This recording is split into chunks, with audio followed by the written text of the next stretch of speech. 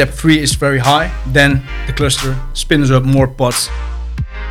Helps teams to avoid costly mistakes. Welcome to the Bol.com Tech Lab podcast. Before we start, we would like to ask you something. We're very curious what you think of our podcast. If you have suggestions or questions, please contact us. You can reach out via Twitter, bol_com_techlab, email techlab@bol.com, or find Peter Brouwers or Peter Paul van der Beek on LinkedIn. We love to hear from you. Yes, thanks Peter Paul. Really looking forward to some interaction with our ever-growing audience. So let's dive into the topic of this episode. We try to break down our cloud journey in small pieces. And in this episode, we will talk about the redesign for the cloud, about horizontal scaling. During the last Spaces Summit, and if you want to know what that is, look in our Tech Lab site for more information and some other episodes. The guests of this show shared a cool story on their experience. So I think it's time for us to dive into that one as well in this episode. While Bol.com is moving into the cloud with our services and big data platform, the reason for the move of the big data part was explained in an episode a couple of months ago. The reasons to move services in the cloud vary as well, and we dive into the scaling reason in this episode. And our guests share their journey, so time to introduce them. Yeah, so there's René Kroon. He's a software engineer in our platform space. That's basically where we deliver the building blocks that our development teams use. Welcome, René. Hi. And then we have Rogier Lommers. He's a software architect. And this is the second time in the podcast. So he's becoming a friend of the show. Yes. Welcome to you as well. Thank you. Great to have you here. Rogier, what's this subject all about? The subject is about how to scale in terms of incoming traffic. So in our case, we have a service. We call it the DAS, and the DAS is responsible for everything related to images on the web shop. So there are suppliers offering us URLs to their original product images, and then our service needs to fetch those assets, do some validation, sanitize its content, extract metadata, and finally render web-optimized versions, which are then being served out to our customer. Okay, can you explain the render part? Because I think that some of the others won't understand. Yeah, so most ideal, the suppliers deliver us very high-resolution content, and we don't want to serve very big image files to our customers. Therefore, we have created the service which compresses the images, makes them optimized for your device, basically. Okay. Yeah. Okay. And now the problem was that the service was still running in our own data center, and we did not have any Kubernetes cluster back there. So then you need to choose how many nodes you want, basically. Yeah, so basically when you want a service, you have to request, I want 10 nodes. Yeah. And then you get them. Yeah. And then you have to come up with a good story. Why do you need 10 nodes? What kind of nodes? Memory, CPU-intensive nodes, etc. But this works, but only if you know what to expect in terms of traffic. And especially with the handling of assets, we don't know when a supplier delivers us a bunch of new assets. So basically we can't predict when suppliers offer us new sets of images. That's basically what you're saying. Correct. Yeah.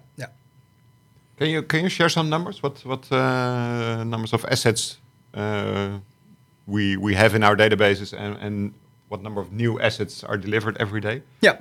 So in our database we have 90 million assets, so 90 million images basically, and each day we receive on average 12 million URLs pointing to assets which we need to process. So for each incoming URL, we need to get that image, validate, sanitize, render, extract metadata, and finally push it to the web shop. And the issue is that you say this is an average, so you don't know when a peak comes in. Yeah, and sometimes a supplier has a new category or for example, and then suddenly you receive 2 million assets in 1 hour, and then how do you scale on that? Do we make agreements with suppliers in how many? Good question, because hours that's the whole point here. The service level agreement is about, I think, 24 hours today. So for each incoming URL, we need to make sure that we can process that URL within these hours. And when there are a lot of peaks, multiple times a day, then sometimes we are simply not able to do that. And in the data center, it wasn't really possible to add new hardware in a quick way. So you couldn't say, well, we ordered 10 nodes and now we want 14, for example. The process of adding new hardware in the data center was a bit time consuming. Maybe René can tell something about that. Yeah, so before we moved this to the cloud, I had some contact with Rogier in the months before. And they were unable to meet the SLA. So what happened is that as soon as they were 7 days behind, they would remove or empty their queue, and everybody had to start over. So I checked if we could add some resources, and we have a button for that, except in the case for fetching images from the outside world, that button doesn't work. So it meant that there was no easy way out. So we started thinking about something else. And, some parts of the image processing pipeline are quite simple. They are stateless. So it was a good example project to take to the cloud. So first I started moving the parts to the cloud. Not so much for the scaling, but so that I could hand the operations to Rogier, so that he could be self-servicing on that. Okay, yeah. And that's basically where he could take over and continue with his own improvements. Okay. Hey, but that means, at least as far as my understanding goes, that you had like a process and the steps that you named that you could fairly easily send one part in the cloud and one part in our own data center. I mean, that also had some requirements for the software then, right? Yeah. So normally if you go to the cloud with the service, then you take it as is. Yeah. You wrap it in a Docker container and then you're ready to go. But in this case, we first did some checks where what piece took us the longest. So basically, what was the bottleneck of the for the? Yeah, because image processing is about downloading. Then you do the sanitizing, so making sure that there are no viruses and malicious code inside the images. There's some validation and the rendering, of course. And then turned out that the sanitizing part was the most heavy part. Yeah, where a lot of people would expect the rendering, I guess. Yeah. No, but it was the sanitized part, and additional problem was that in the old way, everything was happening in one big atomic action. So at some point we thought, okay, maybe it's good to separate these steps and make them auto-scaling, because then you would benefit the cloud. So that would be a great way to benefit from the possibilities in the cloud. Yeah. To get the big one into the separate steps and make each of the steps auto-scaling. Yeah. That's what you did. Correct. Yeah. And each individual step then is running in a calculated amount of pods. So if there's if the CPU usage of step 3 is very high, then the cluster spins up more pods, so that it eventually speeds up the whole process. What is a pod for the audience that is not that familiar with it? A pod is basically a single Docker container running on Kubernetes. So you run a Docker container and it has some preset resources. So you can tell it how much CPU to use, how much memory. And this is much easier than in the data center, because our data center is quite static. So if you request something, you get a standard virtual machine. And if you want something else, then you have to prove over and over again that it's really a good idea.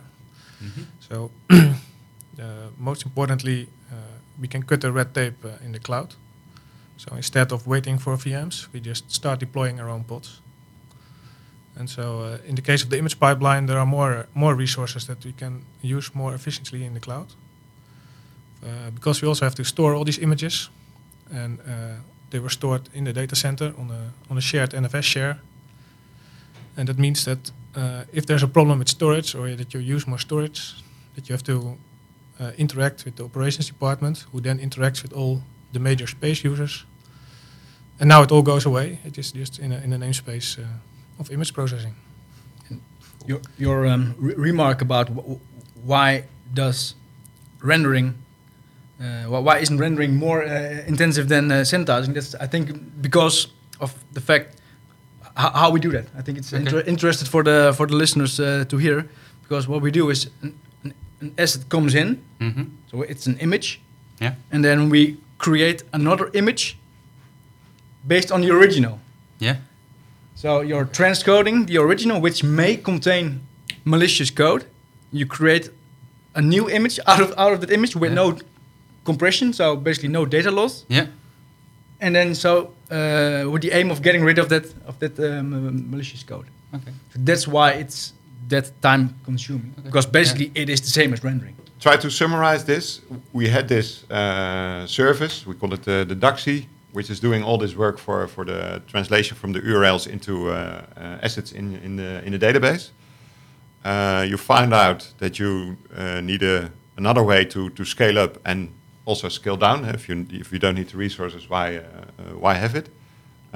You came with the options the cloud offers. So that's running Kubernetes right now, Kubernetes cluster. So what did we have to do to from a technical side in the Kubernetes layer to achieve this, and what in the application layer? That's something I'm really curious about. Maybe René, to start with the Kubernetes layer. On the Kubernetes layer, we already had a cluster running. So at Bol, we have one big cluster for the production environment, and it runs about 80% of all the applications running on production. So that cluster was fit for purpose. Then we only needed to have an explicit whitelist to go to the outside world, basically a wildcard to retrieve URLs. So from the Kubernetes standpoint, it was quite easy. And then because we're doing image processing, we could scale on CPU usage. And that's also more or less built in Kubernetes. So Kubernetes cluster was actually already done for this kind of scale up and scale down use cases? It was very easy. From my perspective, I picked up the application and then deployed it on the cloud. From my perspective, I only had to ask for the whitelist, and since it was an existing application, it was not too hard to get permission. Okay, so that sounds very easygoing.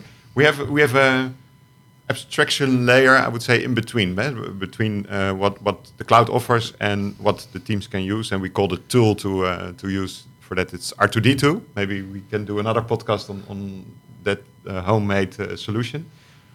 Did we have to do changes in R2D2 as well? No, R2D2 is a wrapper around Terraform, and it incorporates our company security policies. And it also helps teams to avoid costly mistakes by accidental deletions and such. But for a standard new service, it's great. You can just you need to edit some stuff in a YAML file. So usually it's a copy paste from the nearest project that looks good, and then you're good to go. Yeah. So actually all the building blocks were available for the team to start with and to adapt the service, right? Yeah. Due to the way the sanitizing service, we call it the DAXI, due to the way it's set up, it wasn't very hard as well, because the DAXI acts as a good old proxy server. So our HTTP clients were simply using that proxy server to do the outbounding requests. And DAXI is running in the DMZ, so a demilitarized zone. So DAXI is allowed to go to the outside world. Our service can make use of the DAXI, and the DAXI is auto-scaling now. So win-win situation, basically. But what did you have to do to adapt it? We didn't had to do anything, to be honest. It was still using the proxy server, so Daxi was. We were already using Daxi, but it wasn't running in the cloud. It's actually just setting a few parameters and that's it. Yeah, and pay a few bucks in a month more, because that's another interesting topic. But let's talk about because we also learned something. Yeah. You learned something. The cloud isn't free, basically, and but neither was our data center, right? Correct, but nobody knows except the guy that pays for the data center. Yeah. Nobody knows him as well, so it's. But it was a very good situation for people that were not interested in what running a service costs. Yeah, but so now this setup makes it more transparent. That's what we say. We can give insights in actually per team and per service what the run in the cloud costs. So what were the learnings, Rogier? For some reason, we tell the suppliers to deliver all their content each day, maybe even multiple times a day, because then they think that their content will be prior one, which is not the case. But it's in their heads for some reason that just deliver all our stuff all day, and then it should be fine. Yeah, and they will be fine. But we need to download these bytes, and we need to sanitize them, render them, etc. So that was kind of a big learning here. Mm-hmm. Think about how you communicate this, because autoscaling works perfectly. If you have 10 million URLs, and the autoscaler does its thing, and the Euro counter at Google also does its thing. So yeah. So did we keep the auto-scaling, or did we start to communicate with suppliers from, hey, just send us the things that are really new or really changed, or what's the approach? We implemented a rate limiter. Okay. So if you already delivered us this URL the past 12 hours, then we skip it. Okay. Basically. Yeah. So there's basically a smart way of handling the incoming traffic. If you already sent a certain URL, we just dump it. Yeah, but making them aware, not to provide us all their URLs each day, multiple times a day, is a better solution. But that takes a lot of time, especially with the number of suppliers we are dealing with every day. Yeah. So. Yeah. So also on the technical side, we have some remarks about scaling. So if you want to scale your application, you should not scale dump design. So the original situation where there's no rate limiter, it's a bit of dump design, because if people just send the same stuff over and over again, we just process it, and we eat everything up, and we see it at the end of the month when the bill comes in. So you should also scale what you understand. So in this case, it was quite easy, because downloading and sanitizing the image is a relatively small process. But if you want to scale on another property, like response time to your customer, then you need to wire that into an autoscaler. And that's slightly more difficult, but it's certainly worth the effort. And in the end, you should also check back to the business. Is there an SLA? Are we meeting it or not meeting it? And you should not always solve it on the technical side, but you can also go back and ask business to change their process. So the rate limiter is actually an implementation of this, or is the business still struggling what to deal with the suppliers? Yeah, the rate limit only makes sure that we don't reprocess URLs more than once a day. So but the process of educating the suppliers is an ongoing process. Yeah. How do you find your limits to set in because I can imagine that autoscaling is nice, but if you have something going on that you didn't expect, that it's growing forever, so you end up with way too high cost. So how do you come up with limits over there? Well, the lower limit was quite easy in this case, because you could look at the application in the data center, and in that way, that was at the lower limit. The lower limit was like not enough to keep up with daily usage. For the upper limit, you should set some sane number. You should not put some insanely high number that you will never hit, because there can always be that bug in the code, and you probably do not want to scale infinitely just because you had a bug. So it's a process of measuring and looking at what's needed. So this Kubernetes cluster is determining itself when to scale up,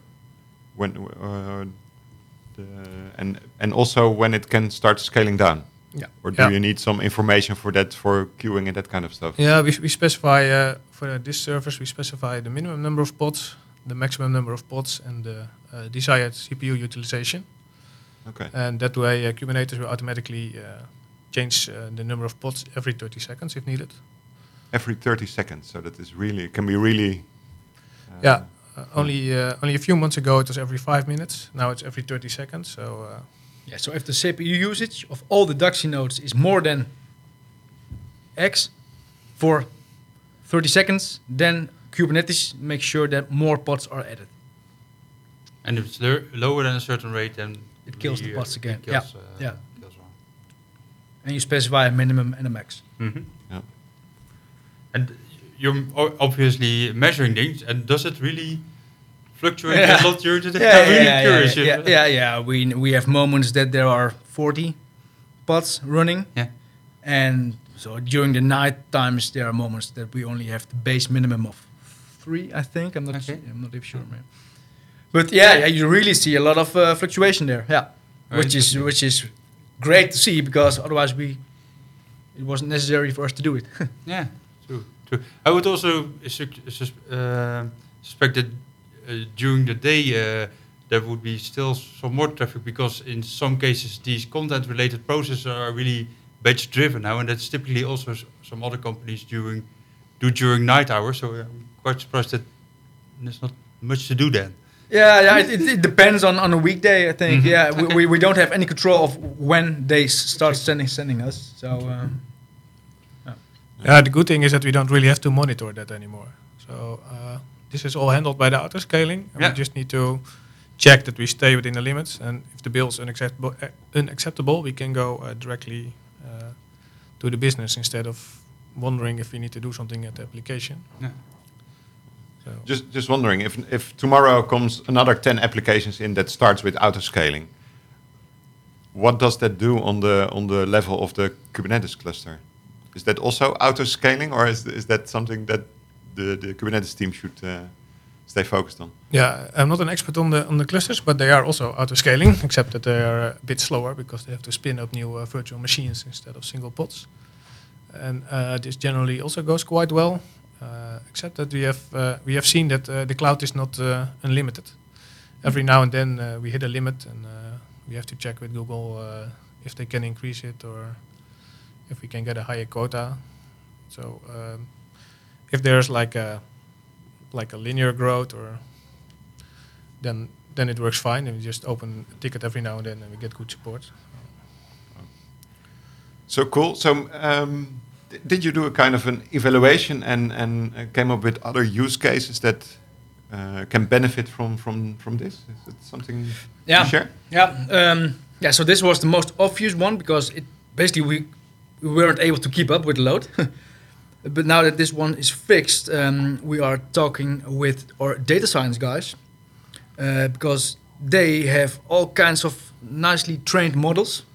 Mm-hmm. And this is a very good way of applying those models. And then if I stick to the asset domain, maybe porn detection, for example, or brand logo detection, all these things which are really intensive in terms of the used algorithms, it's perfect to put them behind the autoscaler. Because, for instance, brand logo detection is a combination of a data science model in combination with the asset, and find out if there's something in. Yeah, and the operation is very heavy. So if you want to be able to do that in parallel a lot, then you need to have a lot of hardware. Add even more. And autoscaling can help with that. And also the rendering, of course. The final step is something which we have on our short list. So where should teams go to find out if they can benefit? Well, they can check also the video of the full presentation that we gave at Spaces Summit. They can check their Kubernetes documentation for the horizontal pod autoscaler. And if you want to be more adventurous, you can try to plug in custom stack driver metrics.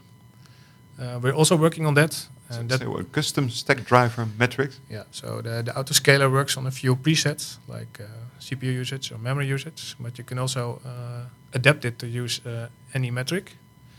And we're also working on that. And in the ideal case, we can autoscale on PubSub queue size, so that instead of having a very big queue, we just start processing it very quickly. So yeah, so I would suggest to start with the horizontal pod autoscaler. It's very, very easy to enable if you have Kubernetes running. So that's the basic first step, and then find out what's more behind. Yeah, if it works for you, then you can expand it and get to know your service. If a team knows what parts of their service are the most time consuming, then these are good candidates, I think. And in general, we can even say that all use cases where you have to deal with spikes and unknown load and volumes, consider it, because it's not a lot of work to apply the autoscaling. There are now examples in R2D2. You can consult René or someone from Team Mirage. Just try it out. I find it kind of unbelievable. Last year, I attended this summit from Google in Amsterdam, and somebody was presenting about moving your applications into the cloud. And you have this approach that you can say, I do a lift and shift, but then you don't benefit from the cloud possibilities. And you have this other approach, really adapting adapting your application. Of course, you can go by designing your application from scratch. That's the most extreme one, I think. But adapting already sounded during the congress quite heavy. But while talking to you, I think it sounds really easy. So where is the pitfall? What or is it just that easy? There's also a catch, like in the other regulations. So for PII data, we are still struggling to do that correctly. And so the current solution is if you can offload the PII data, the email addresses from your servers, then you're good to go to the cloud. Yeah, if not, you're still having a problem. I think technically it's quite okay, because if you can, in our company, if you can run your Java service as a Tomcat, then you can run it as a Docker container. If you can run it as a Docker container, you can run it in Kubernetes. So you need to migrate your database. So that's also a big thing for most services. Okay. So I guess PII and database migration are still hard topics. Still the things, yeah. But that's limiting from you moving to the cloud. But if you can go, then it's quite easy to really benefit from the cloud. Yeah, and in this case, the Duxy, due to its setup, it's a stateless, stupid thing. You send bytes to it, and you receive bytes. No state, no distributed model kind of things. You just use it, and you can use it from one node, but you can also use it from 100 nodes. It's due to the setup of the Duxy. That's why it's not very difficult. So when you have to deal with state, then it becomes more. Yeah, complex. then I think later on you will ask me about what's your key takeaway. How do you know? But my takeaway is, if possible, try not to lift and shift, because then you like I said before, you wrap a container, you wrap it in a Docker container and run it in another data center, which I think is more expensive than our own data center. So don't do that. Make use of the cloud. Try to use native stuff, and then you can maximize the benefits. Okay, what would be one of the things that we could really benefit, or what most of our applications could really benefit if we transcribe it, let's say, to cloud native stuff? What would really be in it for them? What I really would like to try is edge functions, cloud functions. Cloud functions. Yeah. But that's it's still on the to-do list, and there are some security constraints here and there. But I think that would really make a difference. Okay. So there could really be a future for us moving to that part. That's what you're saying. Yeah. Then you only, as a developer, you only have to deal with business logic and logging, metrics, the whole shebang. It's all been taken care of. There's also another angle to that. So instead of looking at the technical advantages, there's also an organizational advantage. So you are in control. If you run in the cloud, you own the service, you can add resources, remove them. And for example, if your service gets too big, you can split it into a second service. And if you try that in our data center, if you have done it once, you will stop trying usually. And then services just grow until they reach like a tipping point, or they become so big that even the business wants to have it split in separate domains. And if you're in the cloud, you are in control. And I think this is the best takeaway, that you are in control if you're in the cloud in our company. Okay. Yeah, so basically we already had 2 takeaways. Is there anything that you really have an urge to share with our listeners? Something you get when you have a friend of the show. He knows the layout of the, the drill. Podcast. Yeah. So you shared it, your takeaway. Yeah. And René did as well. Yeah. One final. Well, it's just the final for me. I work to enable teams to be autonomous, to be self-servicing. So when we work on the cloud, I see that it's really happening. When we did this in the data center, it was always like partially happening, or a ticket here or there, or maybe some Confluence page that requires editing. And you're now just free to go. And that also works for me, because if I have to support 80 teams with all kinds of tickets for some cleanups or other administrative work, then I start doing something else. And it's not scalable, right? Yeah, so everybody's a winner with the cloud. It's a real huge step for us moving there. That's great. Yeah. Cool. Yeah, René and Rogier, thanks for sharing your story, the move to the cloud, and specifically this case of auto-scaling and scaling down. I liked it to hear about it. Even got some extra insights that I didn't get during the presentation, so really worthwhile for me as well. Hope you enjoyed it as much as we did. Yeah. And maybe till next episode. Thank you. Yeah, I hope to be back sometime. And you also become a friend of the show, right? It's a great title. Okay, thanks for listening to this episode.